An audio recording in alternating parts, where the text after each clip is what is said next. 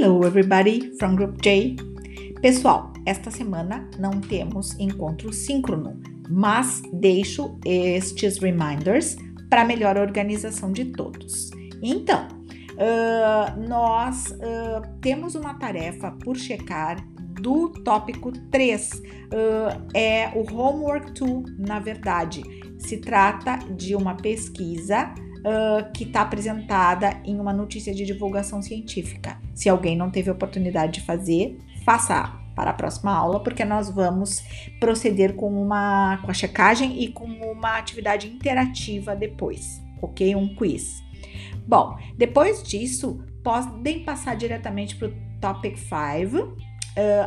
Abram o Topic 5, analisem, vejam que se trata de uma introdução sobre o uso de verbos modais em textos de divulgação científica e também em artigos científicos.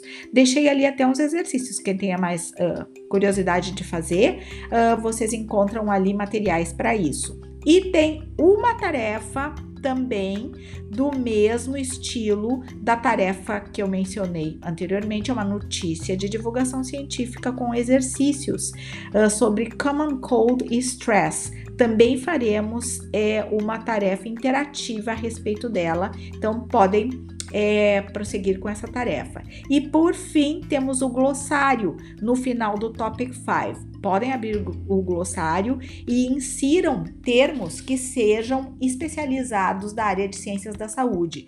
Se vocês puderem, pessoal, coloquem imagens, porque a gente vai checar juntos e no encontro seguinte eu também vou levar uma tarefa interativa com base nos termos que vocês escolheram e nas imagens que vocês colocaram. Se não der para ser imagem, tudo bem, colocamos palavra a palavra. Se der para ser imagem, melhor, fica mais interessante. Bom, boa semana para todos. Take care, stay home e qualquer dúvida, sabem onde me encontrar. Bye, bye!